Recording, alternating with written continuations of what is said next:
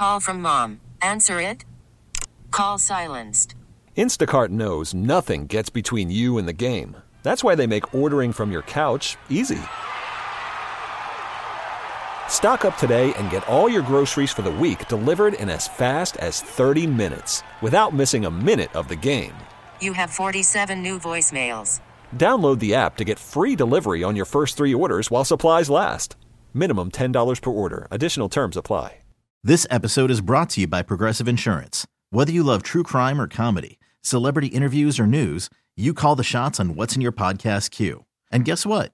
Now you can call them on your auto insurance too with the Name Your Price tool from Progressive. It works just the way it sounds. You tell Progressive how much you want to pay for car insurance, and they'll show you coverage options that fit your budget. Get your quote today at Progressive.com to join the over 28 million drivers who trust Progressive.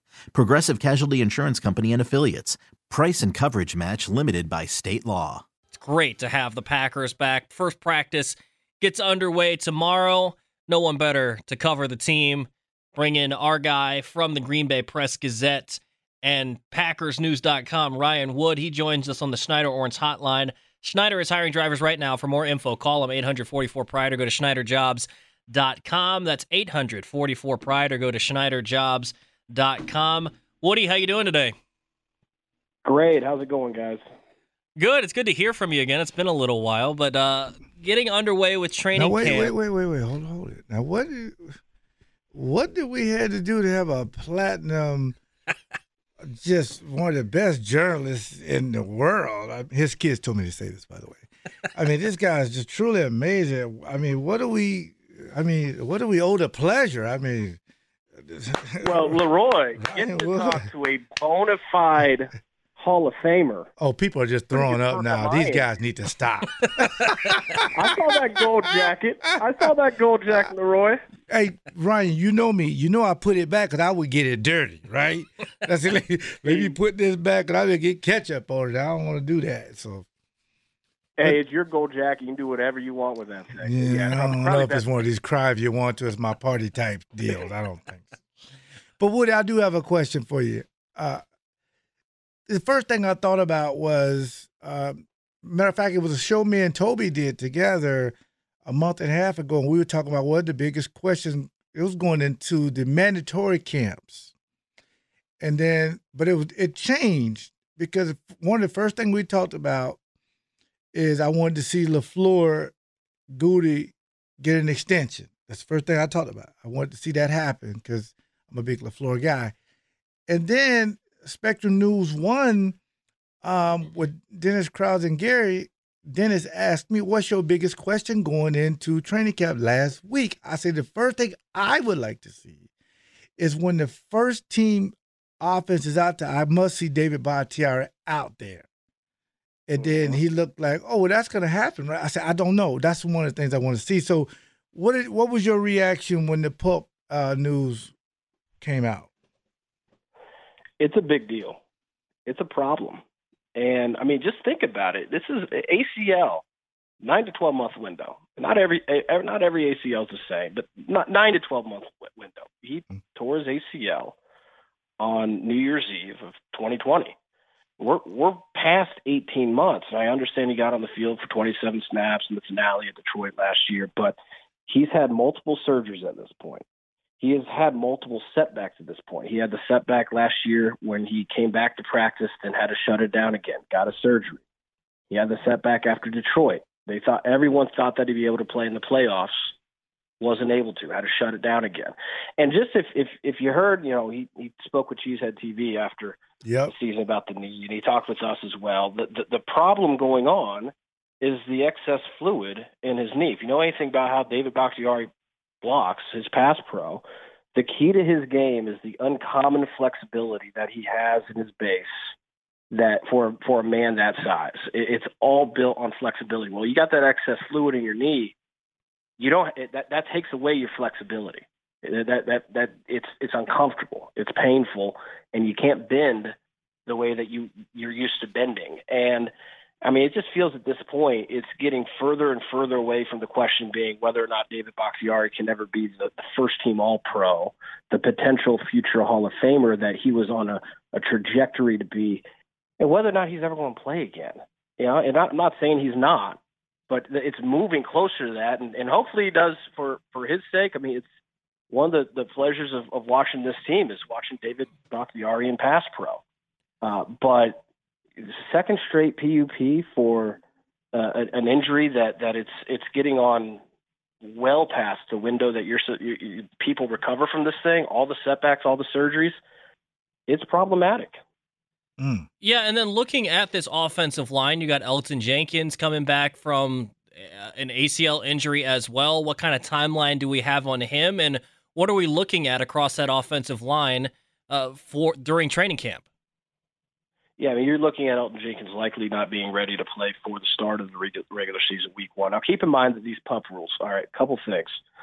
You can't start the season on PUP unless you start training camp on PUP. If you have an injury, if you start training camp on the active roster, and then you have an injury, they IR you. That's different. Now, the difference between IR and PUP is not as significant as it used to be. It used to be 6 games that you missed if you started the season on PUP and 3 games for the IR designated return.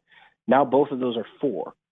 So you're looking at 2 fewer games that you'd miss if you start the season on PUP as opposed to years past. So that's helpful. But you're looking at potentially Yosh Nijman as the week 1 starting left tackle.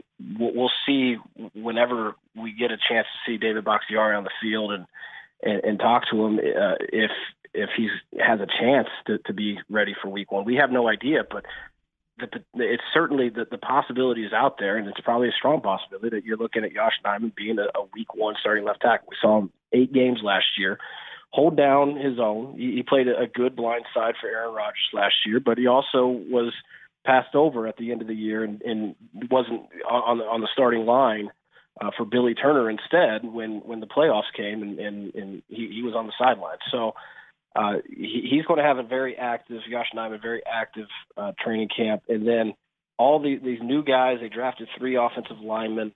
There's going to be a lot of competition on the interior. And if Yosh Nijman is, in fact, the starting left tackle, who's the starting right tackle? That was a big question before. And it seemed if David Bakhtiari was ready to go, you just slide Yosh Nijman in on the right side. Well, if he's got to go to the left side, that's a big position battle. Who's going to be the starting right tackle? Talking with Ryan Wood from the Green Bay Press-Gazette and PackersNews.com as Packers training camp gets underway. One other guy that went on the PUP list that I think surprised some people, Christian Watson. Do you have an update on what exactly is going on with Christian Watson? No, we don't know why that was, and it was a surprise. Obviously, Christian Watson went through OTAs and minicamp, so it's something that's happened since the middle of June. There's a sliding scale on how significant that is. If he's back in a couple days a week, then okay. But if he takes some significant time and is not able to practice, what has Aaron Rodgers said all throughout the offseason? He doesn't need to do extra. He doesn't need to do the OTAs because training camp provides a large enough platform. The format of training camp is extensive enough to get these rookie receivers up and running. That's all fine. That works so long as they're able to practice. But if they can't practice, they can't participate. That's shrinking your window to get these new guys who, a guy like Christian Watson, by necessity, by default, is going to have a role in this offense as a rookie. He's got to get up to speed. And as we know, there's learning Matt LaFleur's playbook and then Aaron Rodgers' offense. And that's just time that he hasn't had a lot of yet. And he needs as much of that. Any rookie receiver needs as much of that as you can get. So it's going to definitely be something to keep an eye on. Yeah, they didn't they sign that USFL tight end guy, Canella? I think that's how you say his name. Because the tight end position, you just don't know what's going on there. Because I know they're going to use some multiple tight end sets, but I guess Josiah DeGore would be the starter. And then 84 is going to play because he's your only pass-catching option at this point. But how do you think that – because I would just want to go to offense line rather than the tight end because they're going to run the ball with these dual backs without Devontae Adams. The tight end position is very important. Yeah, I mean, some of the offensive line, wait till the reinforcements come back. That's what the tight end position is, right? Wait till Robert Tonyan comes back. And until then, it's going to be patchwork. It's going to, you've got Mercedes Lewis there, who's that classic inline blocker. But he's had a handful of catches each of the past few seasons, but too much is, there's a fine line there with how much you want to even use him at this stage in his career in the passing game. He's a blocker.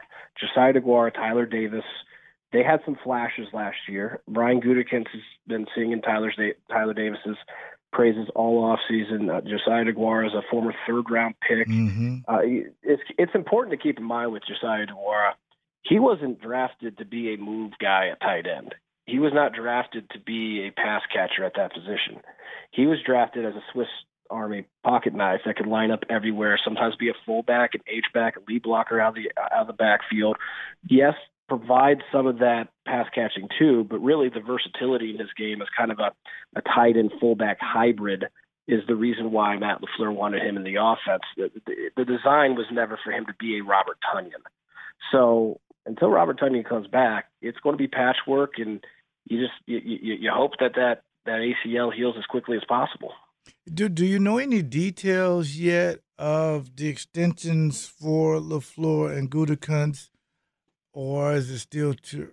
They haven't really released the numbers yet, or how long it is. Well, they're not going to. You know how they are. Yeah. They're not going to release the years and the numbers. They just, they didn't even announce the team that it happened, which was bizarre.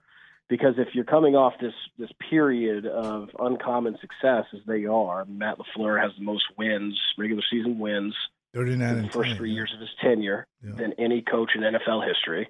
Brian Gutekunst has built a tremendous roster that has back-to-back top overall seeds finishing in the NFC playoffs. You would want to trumpet those extensions. You would want to tell the fan base, hey, these people who are good people are people, we're rewarding them. That seems like a positive thing to say. So it's a little bizarre that Mark Murphy wouldn't just go out and say, and they've done that in the past. I mean, it's been several years, but in the past they've announced these extensions. So it was a little bizarre, but no, we know that it's happened, and it's not at all a surprise that the shock would be if they hadn't been extended this year. Matt LaFleur after 3 years, and Brian Gutekunst was hired in 2018.